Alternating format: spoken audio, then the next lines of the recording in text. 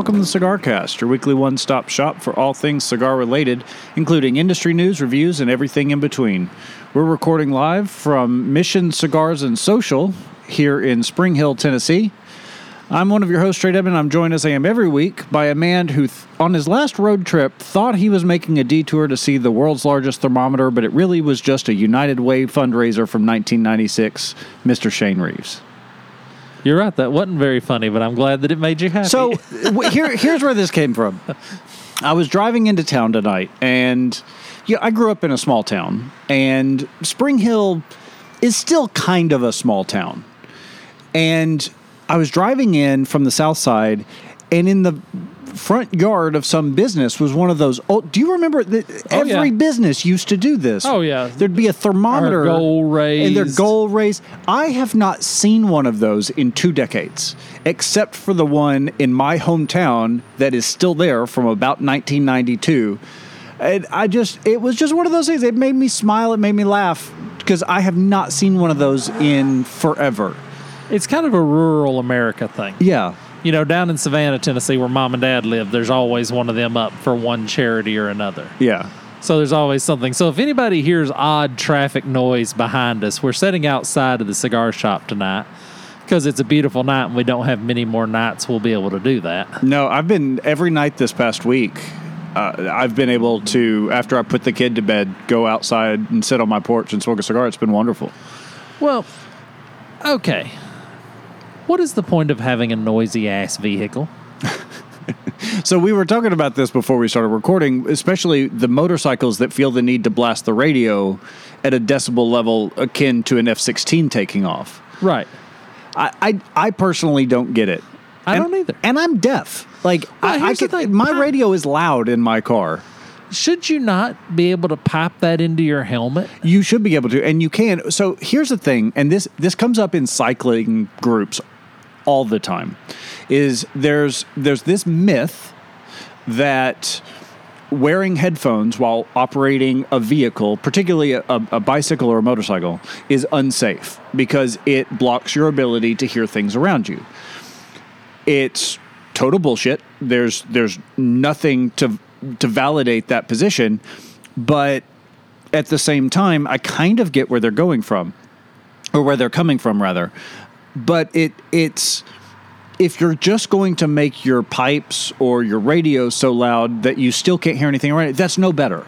Just put it in your helmet. When I buy a truck, when I go to shop for a truck, I get in that truck, and when I shut the door, I would like to have no idea the engine is on. Right. You want the Rolls Royce of trucks. I want it quiet. Yeah. I don't want racket. And then you see these guys whose trucks sound like a semi, and they're driving, a Ford Ranger. Yeah. And you're like, dude, what are you compensating for? So I put all-terrain tires on my Jeep because I had this delusion that I was suddenly going to become an off-road kind of guy, even though I've been a street performance driver my whole life. But I finally had a vehicle that was kind of meant to go off-road. And I was like, okay, I'm getting rid of them. I absolutely hate it because I took my entire interior out and I laid down that Dynamat soundproofing material. I've put it in the doors, did the whole nine, did not make a difference because the tires are what's making all of the noise. And it's unbearable. I'm getting rid of them. I couldn't imagine voluntarily deleting the muffler off the car and putting on the big loud tires and doing all that stuff to make it louder and just less comfortable to drive. Well, were you not loved enough as a child, guys? Is that the problem? Do you need attention that desperately? That's one of the problems. We all know what the other problem is. Yes. The other problem has to do with how far you stand away from the toilet. Yeah. But anyway, okay, let's talk about our cigar first, and then I got some more complaining to do. All right.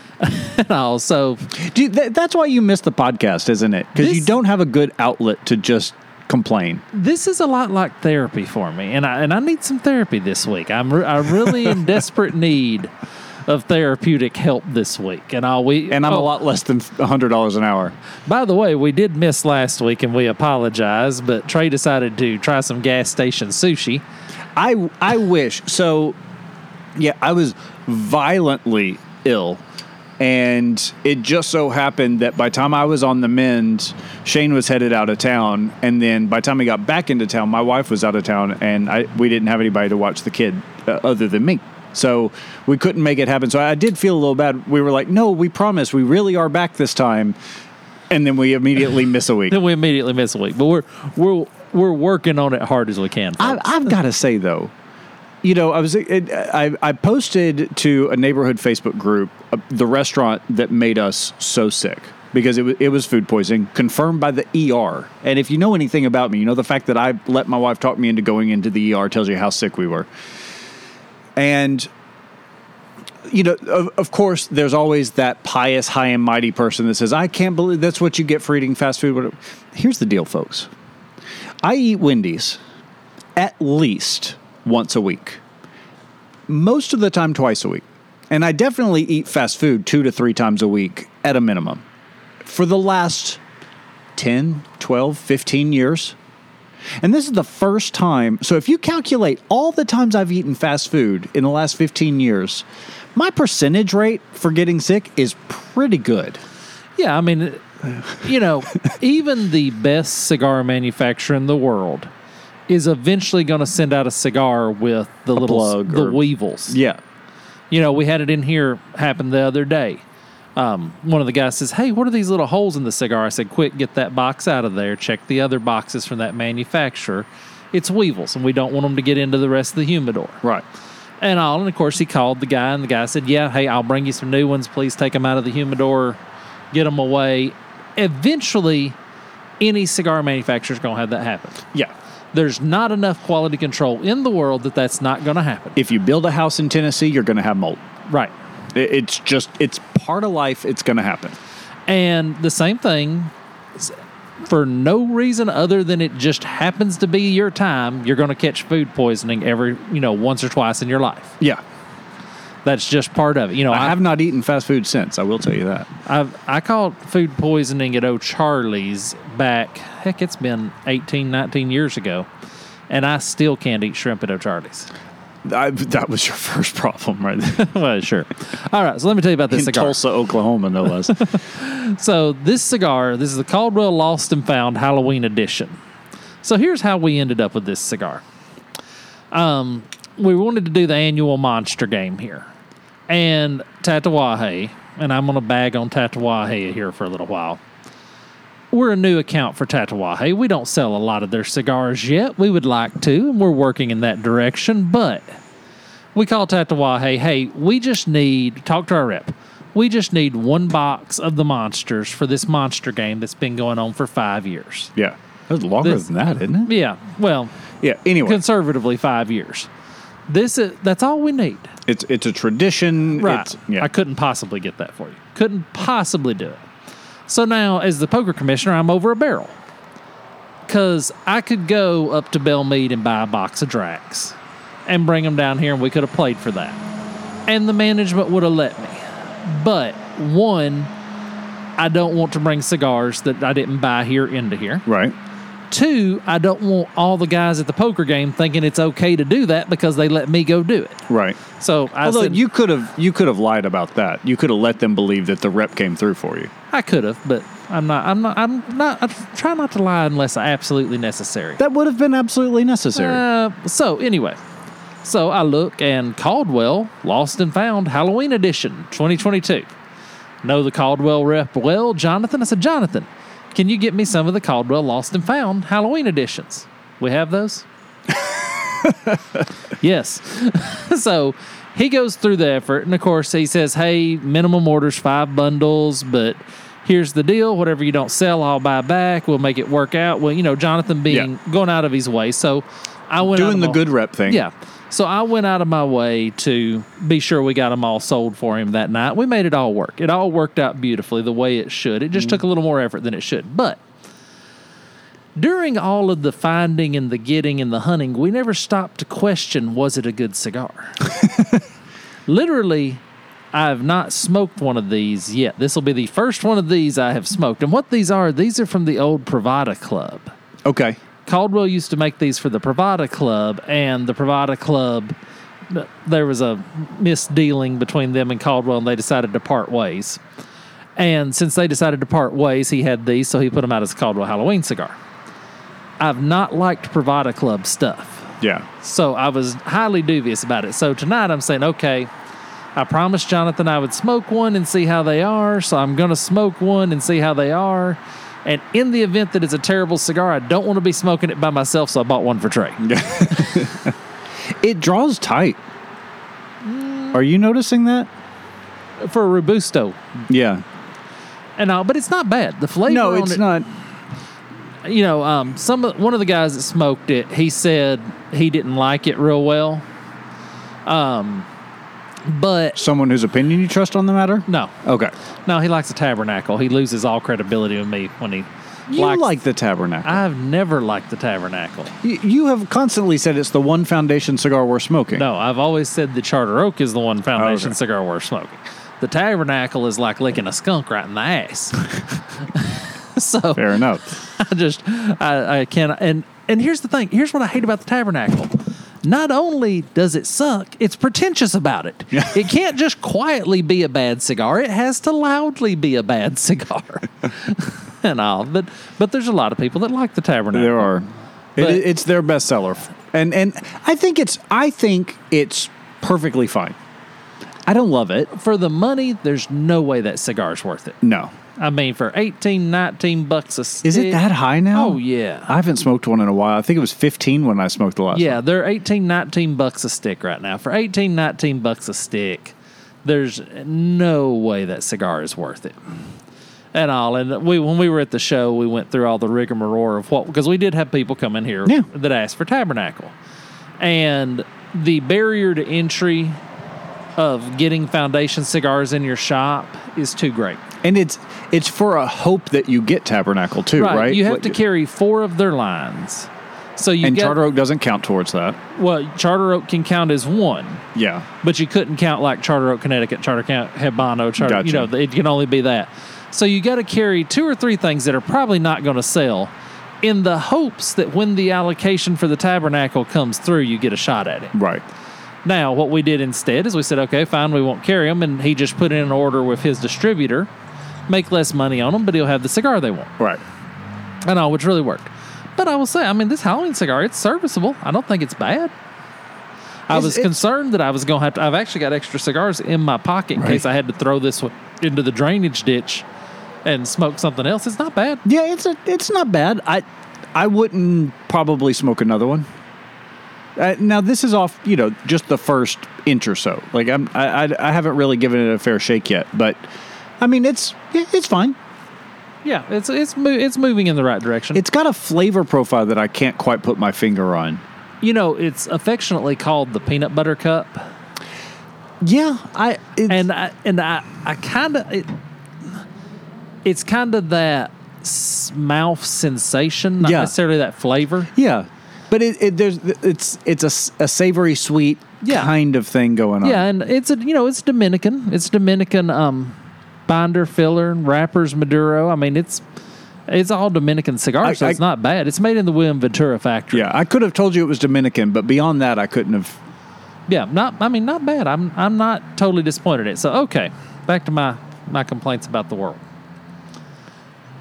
Have you ever noticed that there are people that live their life perpetually as a salmon trying to swim upstream and found a place to mate and die? I'm gonna need context. Okay, my poker game.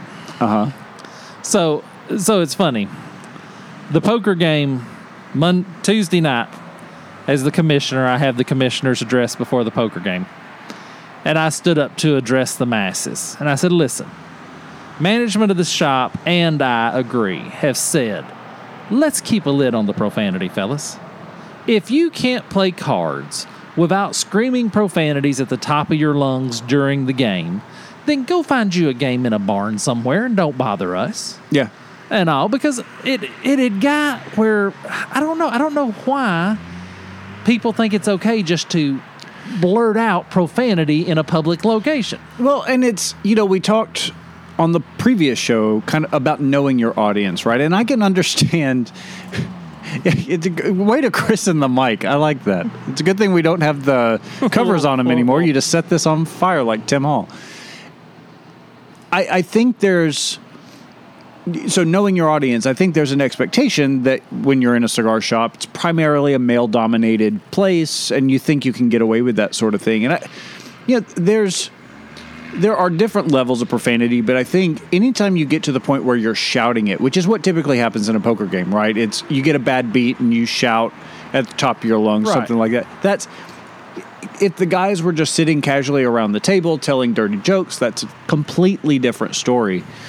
Especially if you know the history behind the owners here. Like, it just seems like it would be a lot more respectful to try and minimize that. Well, and I made that announcement with a couple of things in mind. I'm trying to get... So what I've nurtured here from the get-go at this shop is how do you create a cigar environment in a cigar shop where people feel ownership of that cigar shop but not entitlement. Right. And the way you do that is through the age-old custom of guest rights. You encourage people to treat it as if they're a guest at this place.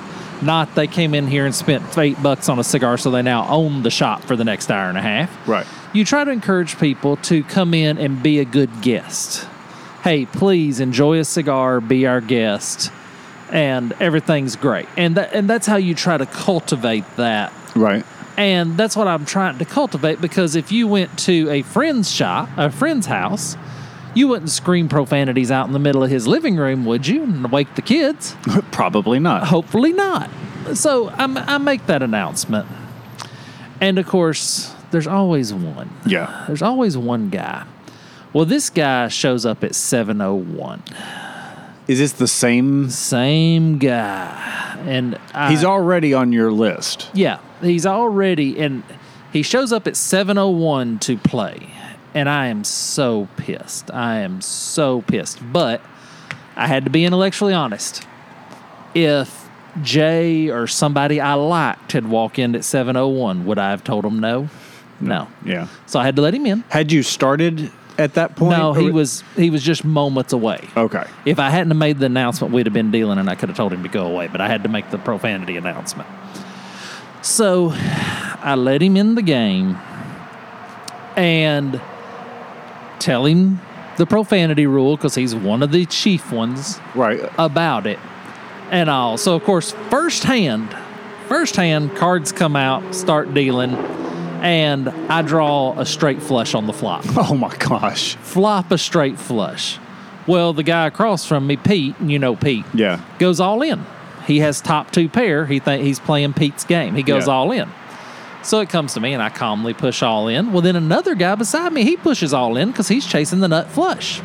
Sorry, y'all, this ain't the poker cast, but I'm getting to the point of this story as quickly as possible. Most people will follow this, I think. So, flop my cards over, and I flop the straight flush. Now, me being a gentleman of dignity, and I just acted like I'd been there before, right, and raked the chips in. Well, there was no matter of skill that got you to that point. Right. It's pure luck. Yeah. There was no strategy where I was going to draw no need to be smug in that scenario. No. So I just racked the chips in like a gentleman. Of course, they all want to scream out profanities because they've never seen a straight flush on the flop, I guess. Right. And also it's like, everything this week has just been testing me. I have just been pushed and all, So are you the one going up? Are you the salmon going upstream at this point? Oh, no, it's the jerk that shows up at 7:01. It's the people that can't understand why I don't want them swearing at the poker table.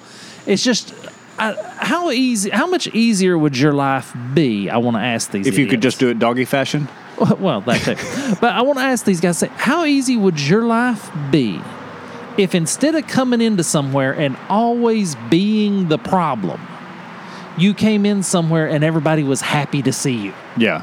Would that not be a better life? Did you ever watch the show Boardwalk Empire? No.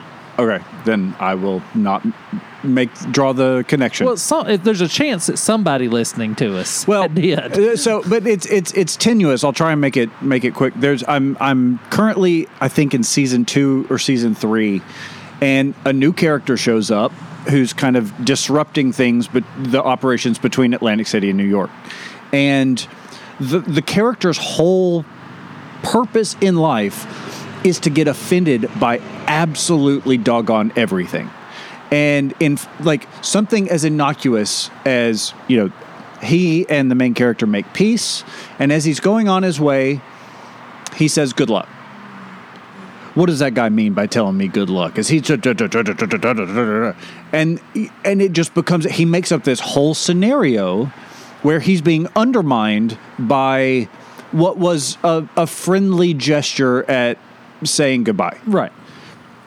It's that kind of thing. There are people like that in the world, and I don't get it. I don't. It seems like your life would be easier without it. And then, but of course, this is not limited. This is also, my customers have these problems where they call me and I explain it to them and they don't listen. I told a guy this week, I said, "This is a house. You are not buying a 1969 Volvo and trying to haggle with a used car dealer. This is what stuff costs. This is it. Yeah. No amount of you talking, hemming, or hawing is going to make this contractor build this house for you for less." Because the problem is he wants more house than he can afford, and he wants me to magically make the square footage go away, and then his contractor to magically say, "Hey, I'm going to build this one for free," and him get a deal. And I finally told him, I said, "This is not a used car lot. This is homes." And then, sorry everybody, but this is my final complaint. And in all the years you've known me,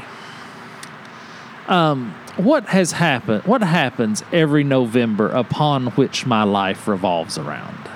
Deer season. Absolutely. And if you were, say, married to me for 24 years... You know she's going to hear this, right? Yes. That's part of the plan. If you had been married to me for 24 years, November 23rd of this year, and someone said, "Hey, we want to throw a special surprise party for so-and-so on Friday night, the one right before rifle season opens," would you remotely expect that I would attend that?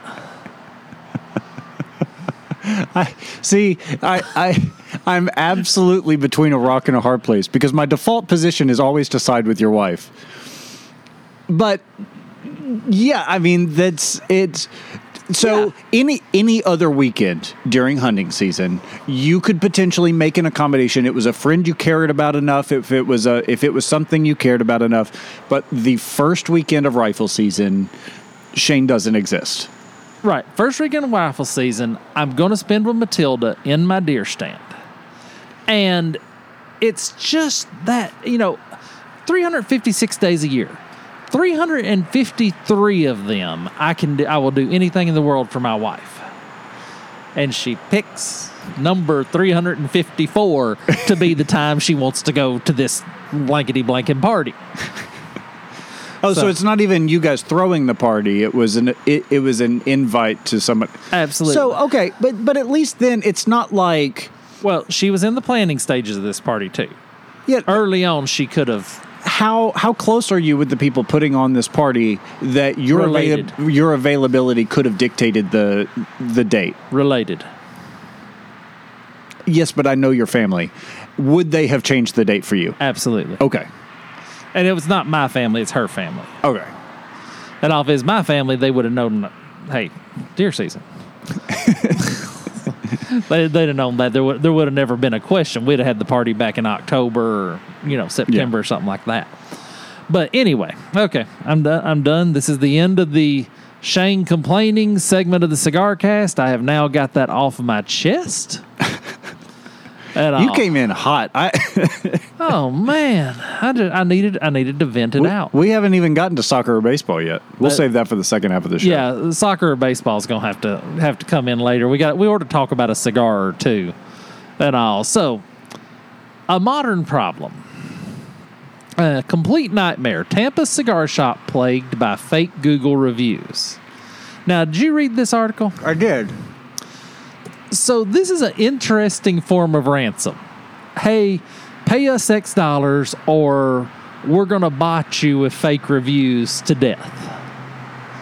That's that's kind of, is that not such a modern stand? Because I mean, I don't guess it's against the law. Is that extortion? It is. It's libel. Well, so different part. We need to have an attorney on the show who can help explain this. But from what I understand, if there's substantial evidence to prove that these are fraudulent reviews, then yes, it's a clear-cut case of libel. I think libel is when you lie in print, right? There's slander and libel. Yeah. So there's a case, but at the same time, all of these review sites, Yelp being the worst offender, are kind of legalized extortion. So if I know you own your own business, but you really, it's all word of mouth. Care. You don't care, and you don't really get, people don't Google, Reeves Homes or whatever, and da-da-da. Anyway, my brain stopped working for a second.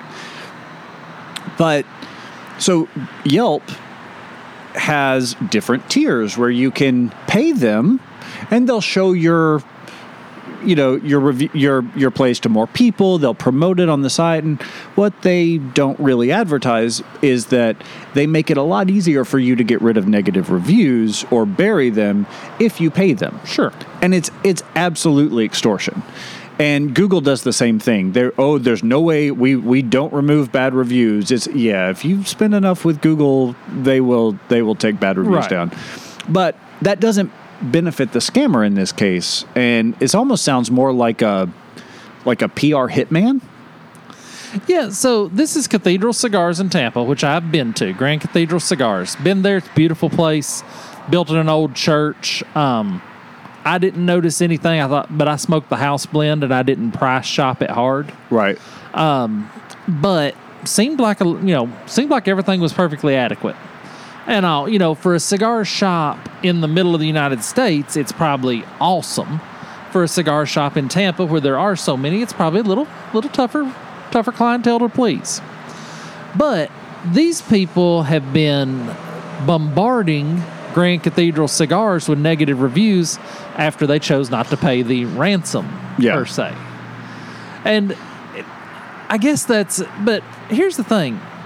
Have we all not ran enough reviews at this point in life that we just look at, I mean, when I'm going to get an Amazon item, I look down the reviews, and if I see 15 5 stars and one star, I don't even read the 1 star. See, I have nothing for him. If we're talking about a sample size of 16 reviews, sure. But on the flip side of this is that there are tons of companies out there who pay for favorable reviews of their products. And Amazon is really bad about this, about a lot of the positive reviews either being for other products that they change the listing so that all of the old reviews stay, but it's a different item. But you can usually tell if a negative review is a valid concern or not. Yeah, have we not all kind of tuned up our BS meters at this point? I mean, with the amount of information out there, I like to think that part of my anatomy is finely tuned and finely honed. Yeah, I feel like mine is too. I can usually read, if I'm looking for, a phone case, and there are a handful of people that say I dropped it out of a helicopter and it was fine, and 3 people that say my 3-year-old got a hold of it and my phone was dead 2 minutes later, I'm probably more inclined to, believe the validity of those reviews as opposed to, it works great. Yeah, and the review, for me, I usually read the 3 stars. On a 5-star system, I usually ignore the 5s, I ignore the 1s, I read the 3s. Because the 3s are the people that have actually evaluated it. Right. They're middle of the road. Hey, here's the pros, here's the cons. Yeah. And the 3-star review is the gold standard. That's what I really like about BH Photo Video. It's a shop based out of Manhattan that does a lot of great photo and video and pro audio equipment. It's where we've gotten a lot of our equipment for the show. And in addition to just the star and the review, pros and cons. And it actually there's AI involved that pulls the language out of the review and says, these are the things they said were good, these are the things they were bad. And so you can search all those, and I love that. Yeah, I mean, it's an interesting article that sort of thing is going on, and I'm interested too. The guy said he was paid $400 for that. That's an easy $400. It is. It makes me want to get on Upwork and maybe take a couple of gigs. Maybe take out a couple of contracts on local cigar lounges. Yeah, or whatever. Tasty Freeze, I don't know. Whatever it takes. But, Tasty. Yeah. Thanks, Grandpa. 1942 all of a sudden. Don't know where that came from. Get off the Davenport and take the Studebaker down to the Tasty Freeze. Why don't you? But anyway, okay, so one more short one before we jump to the break. And I feel myself getting better all of a sudden. And let's talk about the Plasencia Alma Fuerte Colorado Claro Ecuadorio. Did you end up adding that to the notes? Yes, I did. Okay. Yes, I added the proper link to the note. Okay, so here's where this comes from. I'm at the cigar show. Me and Mark, we go to the Plasencia booth. I don't know why Plasencia had sold just fine in the shop, and we already had way more of them than we needed, but Mark wanted to go by the booth, say hi. I understand, got to make an appearance. Well, they were offering this cigar, the Alma Fuerte Colorado Claro Eduardo. Now, this is the hexagon cigar round. Yeah, it was originally called the Sixto. But here's my question. It's the same price as the Sixto. So, was the shape so offensive that you thought that you would jump on? I mean, if it was a little cumbersome. If this was $4 cheaper, then I would say, okay, good idea. Maybe not $4, but I agree. The care and the effort that goes into making this is going to be less than a hexagon pressed cigar. Yes, although the box presses do most of the work, but it still requires an additional level of detail. So maybe not $4, $1 cheaper. Okay. But the hexagon shape, it looks great in the box. It looks great on the shelf. It feels good in the hand. It was a little cumbersome to smoke. More so than a regular box press. Kind of like sucking on a stop sign? A little bit. Yeah. And I smoked one of them, but I didn't care for the cigar. The shape wouldn't have made any difference to me. My issue with it is the fact that it's a 6x60 still. Right. Because I honestly can't tell you to be sure whether or not the cumbersome nature of smoking that cigar was due to the shape or to the size. Because I don't really smoke 6x60s that often. And so I wonder how much of it maybe have been due to the size. If they had gone to like a 6x58 Toro or something like that, 6x56. Well, this one is going to be a 6 1/4 by 54 Toro. I was reading the wrong part of the article. Yeah. This is what happens when I don't prep. This will be a 6 1/4 by 54 Toro. Yeah, perfect. But it's still $20.60 a stick. Check local listings. But that's what Plasencia does. Like they don't make anything less than $20. Well, the 146, the 147 series, those are worse. But they're still up there. They're still higher than an average. The Alma Fuerte line, the Alma whatever line. Yeah, there's a Alma Fuego, Alma. Yeah, whatever. Those are all $20 cigars. You know what you're getting into. The Alma Corvair.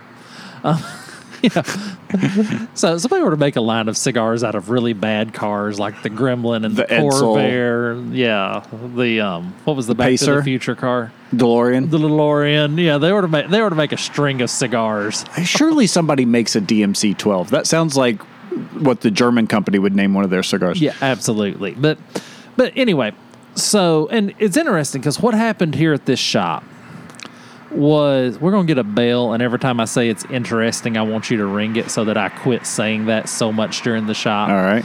During the show. We were listening to it on the way somewhere the other day, and I said, man, I bet I said it's interesting 18 times during Will you just hour. lead an interesting life? That's what it is. And I'm anxious to share it with all around me. So the Plasencias, when this shop was took over, when the new owners bought this shop, the humidor was a shamble. And they had to get sticks in the humidor. So all the big box sticks were the people we called that said, yes, we can have you 10 boxes tomorrow. We can have you 20 boxes tomorrow. We can get the sticks into your humidor in a heartbeat. So the first 6 months of this shop's existence, As Mission Cigars, it was mostly big box stuff. That was pretty much, there was no craft stuff because we didn't have time to get any craft stuff in. Yeah. You know, we had to get cigars, get butts in the seat in a hurry. Then the first boutique style cigar that come in here was Plasencia. And they blew it out of the water. Because everybody was kind of past the big box stuff and was craving they wanted the something Plasencia different. stuff. And now what's happened is now that we've got the Germans in and the La Galeras and the Hiram and Solomon and all of the other good boutique stuff in that's $3 to $5 a stick cheaper than the Plasencia. At a minimum. Yeah, now we got a ton of Plasencia laying around the humidor in there. Yeah, but Plasencia is one of those that it's got a target audience. It's going to sell at the same rate as your Opus, your Ligas, your Padron 26s. Like you don't expect those to fly off the shelf. Yes, but it's not going to sell at that same rate here. Maybe not. And I mean, in most shops, yeah, you're probably correct. Well, it's good. You burn everyone's palate out on it. Right. Yeah. Right. It kind of came in with such a flurry, and everybody smoked their belly full of them. Yep. And all. It's kind of interesting. That's the life cycle of a humidor. Yeah. Yeah. You think it's the greatest thing ever. You know what they say about business. The worst thing in business is to have not enough business, and the second worst thing is to have too much. Right. And that's kind of what this whole situation is broke down to with the Plasencias. But anyway, let's take a break. All right, let's do that. We'll be back with more after this.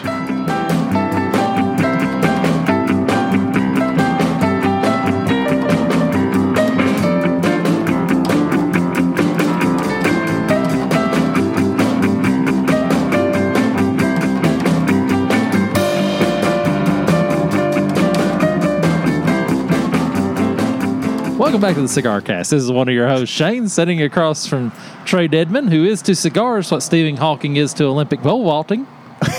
Good to see you. I still screwed it up. Second time's the charm. Still screwed it up on the second time. You may have to put the first one I'm probably going as a teaser for the show or something like that, where everybody can know that I'm not perfect all the time. I don't think you were ever in danger of people thinking that. Okay. So let me tell you about the great cigar weight experiment that we conducted here at this shop. How interesting was it?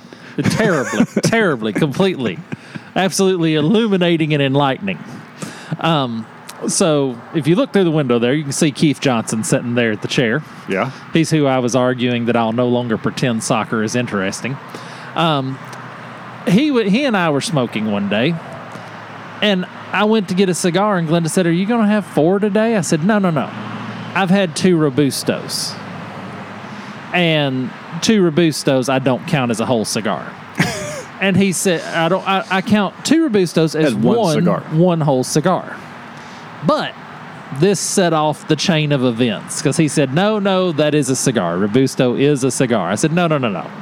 Robusto is not a cigar. So we get Monty involved. Monty is a chemist by trade and is a professor, and Monty's a very, very smart man in addition to being an owner here at the shop. Right. We get him involved, and he said, okay, we've got to have a controlled experiment. So he grabs the pipe tobacco scale, I'm guessing. Right, the digital pipe tobacco scale, and he said, okay, Shane, you go in there and pick out the Robusto, Toro, and Gordo of your favorite stick. Keith, you go in there and pick out the Robusto, Gordo, Toro, your favorite stick, and I'll go in there and pick out the Robusto, Gordo, Toro of my stick. So I picked the Africa, and I got the Robusto, Gordo, Toro. Keith took the Plasencia. Okay. He got the 146, the Robusto, Gordo, Toros, and then Monty got the Pearl de Mars, Robusto, Gordo, Toro. Okay. So we had a great section because we had the lowest end of the spectrum at Pearl de Mar. We had the medium end of the spectrum with the Africa, high end of the spectrum with the Plasencia, as we were discussing earlier. Was this weighed metric or imperial? Grams. Okay, metric. Yeah, and I didn't write down the grams. I'm just going to give you the summary. So I'm guessing. Oh yeah, please, but make your guesses. I am guessing that from one size to the next was a difference of less than 25 grams. Okay, let's break it down this way. So, if a Gordo is 1 cigar, how many Robustos in a Gordo? 1 1/4. So, it would take it would take 2 Gordos to equal 3 Robustos. So do the math. So I was pretty close. That would have been 1.3. Yeah, and then 2 Toros was slightly less than 2 Gordos. So 3 Toros was a little over 2 Gordos. Right.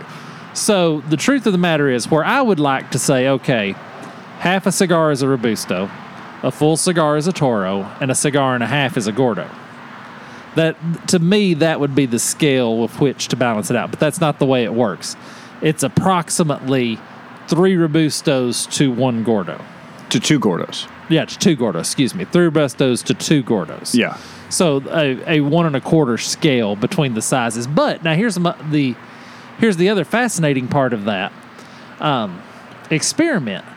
You know, the grams were exactly the same on the Toro Africa as the Toro Placencia, as the Toro Pearl de Mar, and exactly the same on the Robusto and the Gordo. That actually doesn't surprise me that much. That shocked me that across 3 companies, it would, in 3 price brackets, it would be that consistent. And you're saying exactly, not plus or minus 1, like exactly. Yeah, to the degree of accuracy with which we could weigh them on a tobacco scale. That's okay. I wouldn't have expected them to be that close. I would have expected them to be plus or minus a gram on either side. Yeah, to the degree that we could evaluate that, that's what they were. But it was a fascinating few minutes of cigar time, and of course I proudly admitted I was wrong. I'm at the age I don't mind being wrong. Yeah. Matter of fact, a lot of times I would rather be wrong. You know, there's a lot of things that I see happening and coming forth that I say, boy, I hope I'm wrong about this. I hope this don't happen the way that I think it's fixing to happen. Yeah. At all. So, but I thought that was, so if you were wondering how to calculate your daily intake of cigars, if you're shooting for 3 cigars a day, then first you have to decide, is 3 cigars a day 3 Gordos a day, or is 3 cigars a day 3 Toros a day? And that's, I like the Toro. It's perfectly middle of the road. But the Robustos have really come on in my life. Yeah.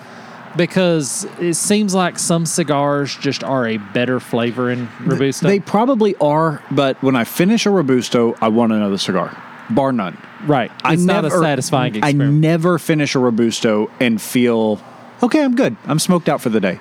I can do that with a Toro. It's just, so that's part of it. But I feel like it may have been the episode we did way back when in the spring, or it may have been the one we did a couple of weeks ago, but we were actually talking about the fact that the reason that the difference in price between a Robusto and a Gordo is only 75 cents is because the weight of the tobacco is not what's the cost. It's the bigger box. It's the labor. It's the everything else. Yeah, the tobacco is the least expensive part of the cigar. The labor, and if you look at how much labor goes into a cigar, it's a miracle we get them at the price we do. Mm-hmm. I mean, it's really impressive that we do. And all right, so let's talk about a story close to home. Nashville, Tennessee, from WTVF Fox News, or no, News Channel 5. They're on your side. Smoking in most Nashville bars could soon be a thing of the past. Basically, the bill's on its final reading to say, hey, we don't care if you own the place. We don't care if you pay your taxes. We don't care who you vote for. We don't care anything about your personal rights. We're going to say you can't have smoking in your bar.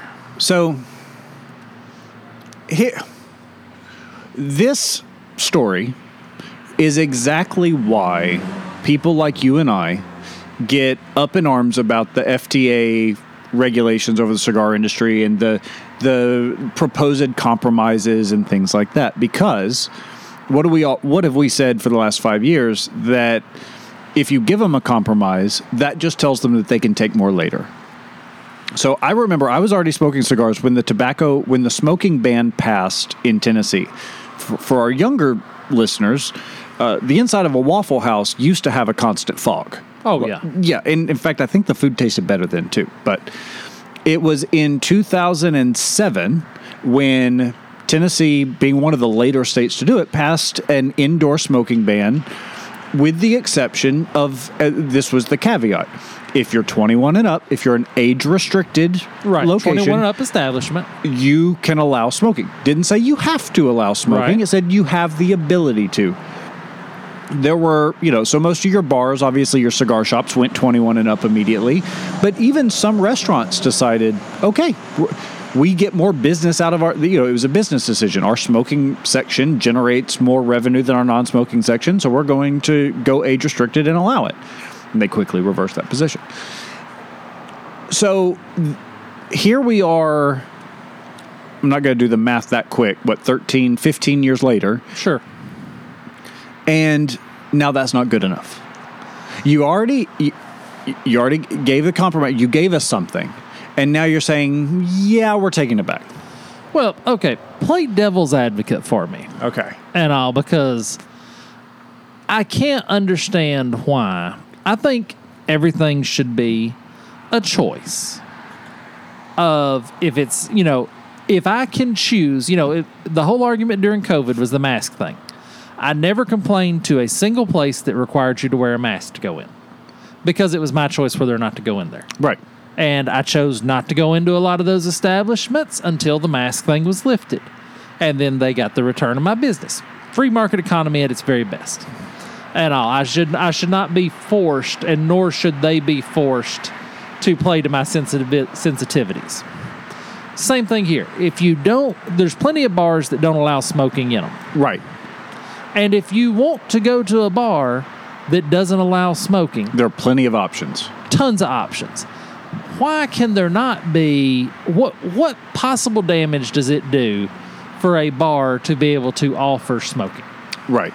Because it is absolutely a business decision, especially at this day and age where smoking is so vilified. Whether we're talking about cigars or cigarettes, and let's not even talk about the fact that most of the places that you can still smoke inside, you still can't smoke cigars. They won't allow it because they claim the smoke either smells bad or is bad on their ventilation equipment, which is horseshit. But anyway, the fact is, these people have made a business decision that says it's more valuable to their business to allow the people who want to smoke in a bar to allow them to come in. It's not like you're walking in and they're forcing a Newport in your hand. Right. It's not like saying that you have to smoke to come into this bar. Right. And I don't get it. I don't get what's... usually you can see, okay, there's something in it for some politician somewhere to outlaw this. And I can't figure out what's in it for them. I'm sure it's just an easy win. I'm sure it's just an easy win, saving the children who, even if you're not in those places, the smoke permeates and they still get seventh-hand smoke, and I'm sure it's something like that. Well, it's silly to me. Now, I'm perfectly content for restaurants to be non-smoking. I always, when I went to restaurants back in the day, I would say, no, I want non-smoking section. Now, that didn't really matter because the non-smoking section was just 5 foot from the smoking section. With no barrier, no wall, no nothing. All the non-smoking section meant was, I'm not going to smoke while I'm sitting there.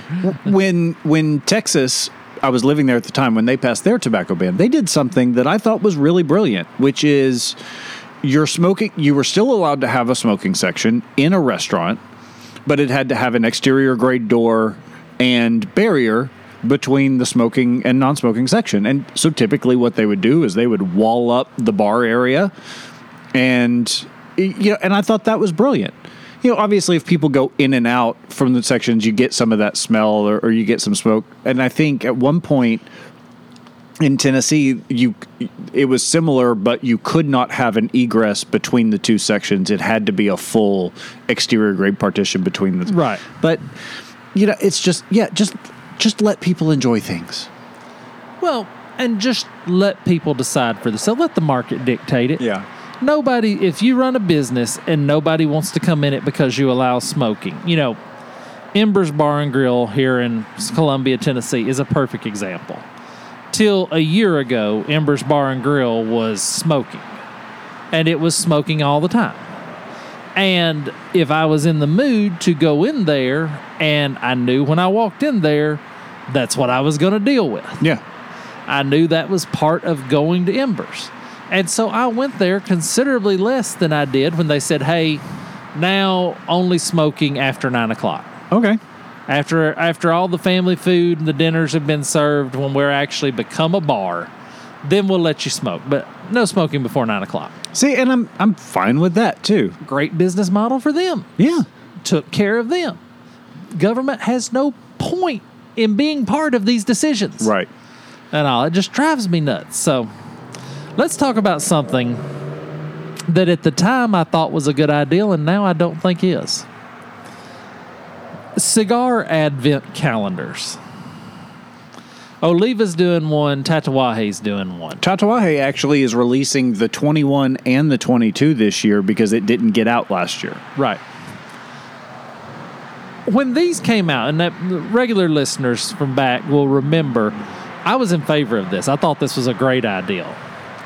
But I don't think it's a good idea now. But I look at it so different now because I've been doing so much volunteer work here at the mission that I really understand that side of the business. And I look at this and I say, okay, how many people are going to commit to smoking one Tatuaje cigar a day? Well, you don't even really have to do that. There's no law that says once you crack the box, you have to smoke the cigar. No, but in my world. Yes, but think about it this way. The Tatuaje, because they have them at my home shop too. The Tatuaje box is $2.19 or something like that. And you get 24 cigars or 25 cigars. So you get 25 cigars for $219. From Tatuaje, that's already a good deal. But what's the okay, sorry, carry on. Let me let you finish your thought. Then I'm going to In addition to that, some of them are limited runs, special editions, things that, cost upwards of $20 to begin with. Or I think there might even be one in that pack that you can only get in that pack. So if you're a Tatuaje fan, and I'm not even a huge Tatuaje fan, but I considered it because it's a great deal. Okay, first you're going to get various sizes. Yeah. I would love to see the exact size breakdown. How many Robustos, how many Toros, how many, But as we've talked about previously, the price difference in the price value between the bigger sizes and my biggest complaint is I guarantee you there's a Lancero in there somewhere, and that's going to suck. Yeah. And, well, here you go. Tatuaje 2021 Advent Calendar is a total of 24 cigars, all which measure 4.5 by 46. Okay. So, petite Coronas. Yeah. That's a horse of a different color. Yeah. And here's the thing. For the same money, I can buy a box of the cigar I want and the size I want. That's true. So, also, looking at it from a retail perspective, this is a narrow window market. The people that are going to want to buy this Advent calendar are going to want to buy it during Advent. Right. Well, no, you got to buy it before. Well, before and during there's a back end on this. Oh, yeah. December 2nd comes around, you're not selling these anymore. Yeah. And it takes a weird space in the humidor. Yeah. It kind of sets awkwardly in the humidor. Where are you going to present these? What are you going to push these over? Are you going to push these over something that is, going to sell and going to be there all the time? One of the most exciting things that happened at the show, we'll need a glossary to get away from saying Thesaurus. Yeah, thesaurus, that's it. Hey, who are you calling a thesaurus? I'm old, but come on. Myathith. Anyway, that's a great joke. We were at the show, and the people, Peter James, that make my case was there. All right. And Peter James, the cases, they had them out, and I told him how much I love the Peter James You've had cigar that case. 3 years now. Yeah, and look, it still looks brand spanking new. Yeah. My wife has one, hers do. It has worn in a lot better than the Africa version. Right. Yeah, it's just a little higher quality. Yeah, higher a little more product. supple leather. Yeah. But beautiful cases, wonderful things. And we're there, and I get to talking to the guy, the Peter James guy, and I said, what about getting them in the shop? What's it take? He said, okay, so you order 4, you get the 5th one free. and it's a Keystone product, just like everything else is. So I'm looking at it, and I'm like, okay, so we're going to tie up $1,000 to put these cases in the shop. We're going to tie up $1,000 of capital. Yeah. To put these in the shop. And I had to think about it. What's the market for a $400 cigar case? It's narrow. Here, I think you could get away with it. How, we always call it paying rent in the humidor. Right. Is that cigar paying its rent in the space in the humidor? Because if it's not paying its rent in the space in the humidor, it's going to be evicted. Mm-hmm. It's going to be put in the 30% off bin and evicted fairly quick, or the $6 bin, whichever's cheaper. So I look at this, I'm like, okay, this $1,000 that we tie up in these Peter James cases, that optimistically is going to take a year to get our money back. Right. That's going to always have to be managed. We're not set up to sell cigar cases. Right. It's going to take the man behind the counter. We're going to have to keep him behind the counter because you're not going to leave $400 cases sitting out there for everybody. So, especially not where you keep the accessories right by the front door. Yeah, and everybody that wants one is going to have to ask the guy working at the counter to pull it down and tie up his time that he could be selling a beer and all that. And when you run the numbers, there was no way that there was enough profit in those cases to keep them on our shelves. Yeah. And I think the Advent calendars fall into that same category. I mean, from that perspective, I totally get your point. I still think it's a great idea. I don't love the cost, or the size, rather. I think it's still a pretty good deal when you think of what you get from a cigar, like I said, especially if you're a Tatuaje fan. I think this is kind of like the Monster series, right? You're going to have people that go out and seek these out because it's Tatuaje, because it's something new and special and different. I don't know that this attracts 90% of the cigar market. I think it's 10% of people at the most that would be interested, and maybe 1% that would buy it. It almost has to be a deal that gets creatively marketed in such a way that the cigar shop doesn't have to carry them on hand, where the Tatuaje says, hey, for everyone you pre-order, you get the limited edition, Tatuaje pinky ring or whatever, where you have to kind of pre-sell. Sounds like a Matt Booth deal. Yeah, it does. I smoked his new cigar too, by the way. Have you smoked it yet? Nope, I don't smoke his stuff. It's not very good. Can't say I'm surprised at all. But anyway, so I just thought that was interesting. We were talking about, see there, I said it again. We were talking about the Advent calendars. We was talking about the Oliva ones when the Oliva guy was here doing the event. And there's no space. Yeah, and also the Oliva ones, for me, those cigars aren't interesting enough to justify an Advent calendar, personally. I love Oliva cigars, and I smoke them a lot. But I don't know of anybody who's enough of an Oliva fan that they would want to tie up that much of their personal capital in an Advent calendar for stuff that they can just walk in and buy. Well, and who wants to be that committed? Right. Who wants to be that committed because you know me, I would have to smoke one every day. Mm-hmm. I could not fathom let yourself get behind. Right. Yeah. I couldn't.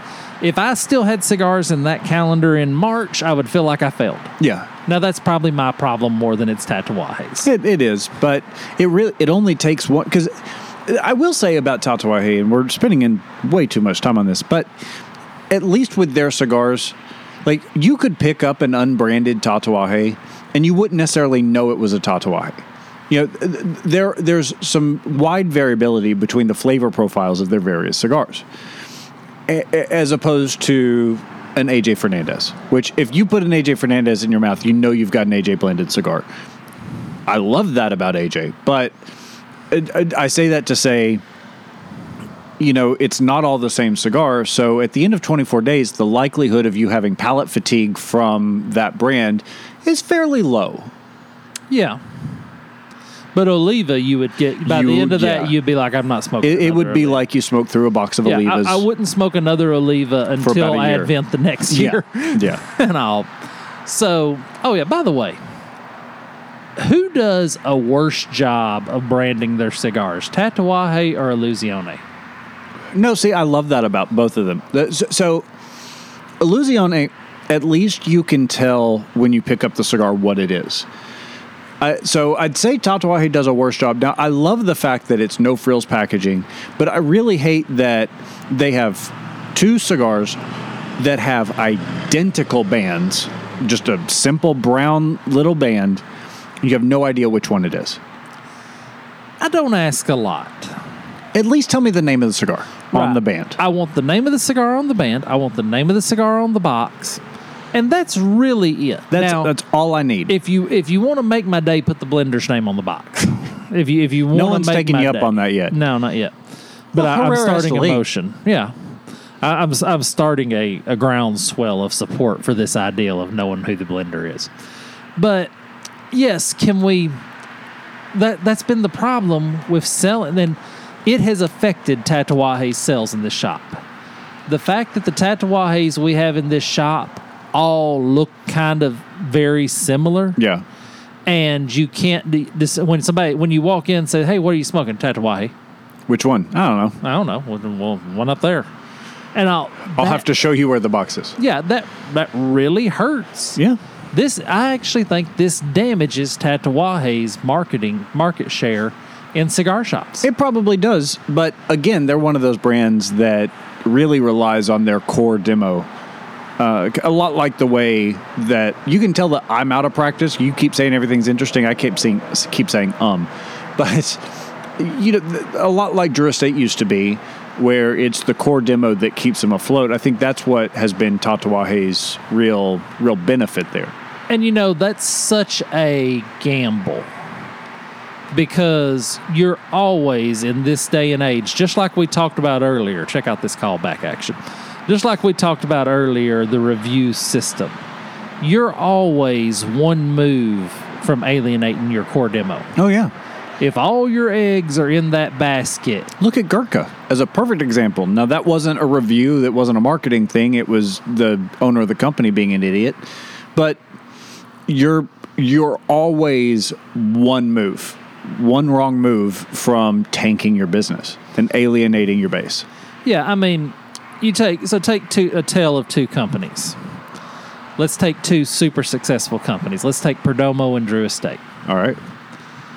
Drew Estate could, to a certain degree, they already have alienated their customer base with the sale to Swisher and then the canceling the events because of the COVID stuff. They've already kind of I know they've got to have taken a cut in sales recently. Oh, I'm certain. They'll never admit it, but I'm sure they have. And then followed that up with a bunch of back orders. Right. And the trouble of changing the diplomat program. They changed the diplomat program in a ridiculous manner. Right. And made it harder. But anyway, to the point.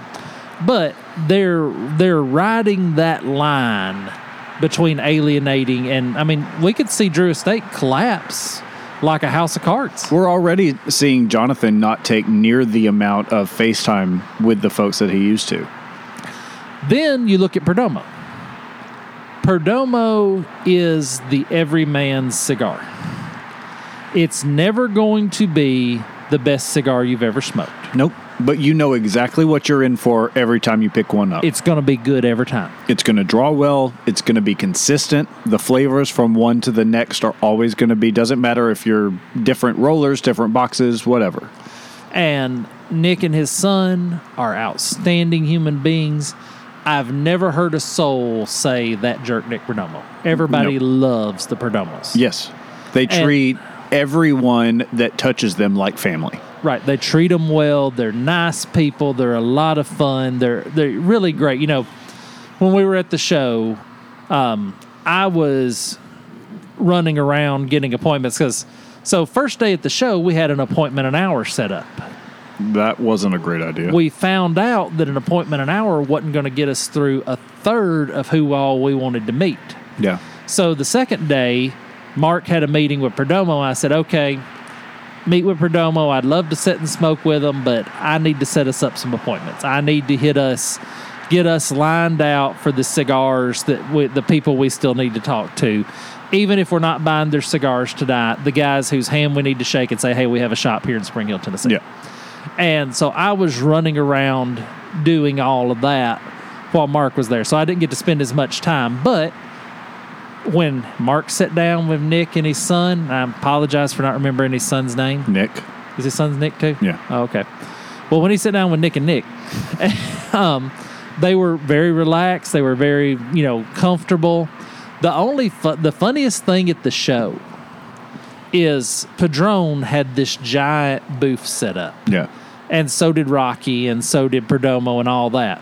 Well, people would cut through the Rocky booth, and they would cut through the Perdomo booth, but the Padron booth was treated like hallowed ground. Yeah, you would see people walk toward it and then walk around. It was really wild to see that kind of hallowed ground feel for the Perdomo cigar, or the Padron Cigar Company. But no chance of alienating their base. Okay. Let's cover one last article. All right. And holy smokes, this from Newswires. So I blame this on the journalist in charge of writing this article not being a cigar smoker. He doesn't know that every cigar Bible doesn't know study that in the every world, cigar shop at least in the South has a Bible study, and they all call it holy smokes. And are we overexposed to this because we're in the Bible Belt? Yes. Okay. But yeah, and everybody treats it like it's this great joke, and they're the first guy that ever thought of holy smokes. Which really shouldn't be that surprising, because if you've ever sat in a cigar shop and someone starts telling a joke, that's pretty much the behavior of most of the people in the. Everyone acts like the joke, even though I've heard it 17 times before. You think you made the joke up, and it's the funniest thing in the world. So, here's my challenge to you for the next show, and I should have thought of this last week when I put these notes together. We need to come up with a list of new cigar shop Bible study names. We need to provide a list, whether we put it on Facebook or wherever, for people. Hold on a second. Apparently somebody in the shop just had a heart attack because the ambulance is driving back here on the patio with us. Shadrach, Meshach, and a Robusto. Wonderful. And they were locked in a furnace, so you get the whole flame, the fire aspect. Yeah. Solomon. Solomon's lights. Solomon studies. Yeah. There you go. So for next week, let's make sure we make it a point to come up with some cigar Bible study nicknames. Yeah. That are not holy smokes. Because I'm ready to put a permanent embargo on calling your cigar store Bible study holy smokes. It should be outlawed. It absolutely should. We should absolutely have a gentleman's agreement in the cigar company. We should start one and trademark it so that everybody else has to change theirs. There'd be a holy smoke war. Sometimes you take the easy ones. Yeah, well, it happens. All right. Well, how do they get hold of us, Trae? You can reach us on Facebook.com/TheCigarCast. You can reach us at Instagram and Twitter at TheCigarCast. Email info@TheCigarCast.com. Well, first, let me thank everybody for sticking with us. We're getting the new show set up right. We're getting everything set up where we can really enjoy it. Yeah, we told you there were changes coming, and it hasn't felt like it yet, but there will. I want some feedback from our listener, and to know what they can change. And hey, recommend somebody to listen to the CigarCast for us. Yeah, absolutely. And rate us wherever. Drop us a 5-star rating, hopefully. Anywhere you're listening to it, it really helps us attract more people to the show. Yeah, because we can't pay the dude $400 to write good reviews for us. Exactly. And ship them out like we were talking about earlier. But until next week, have a great cigar and think well of us.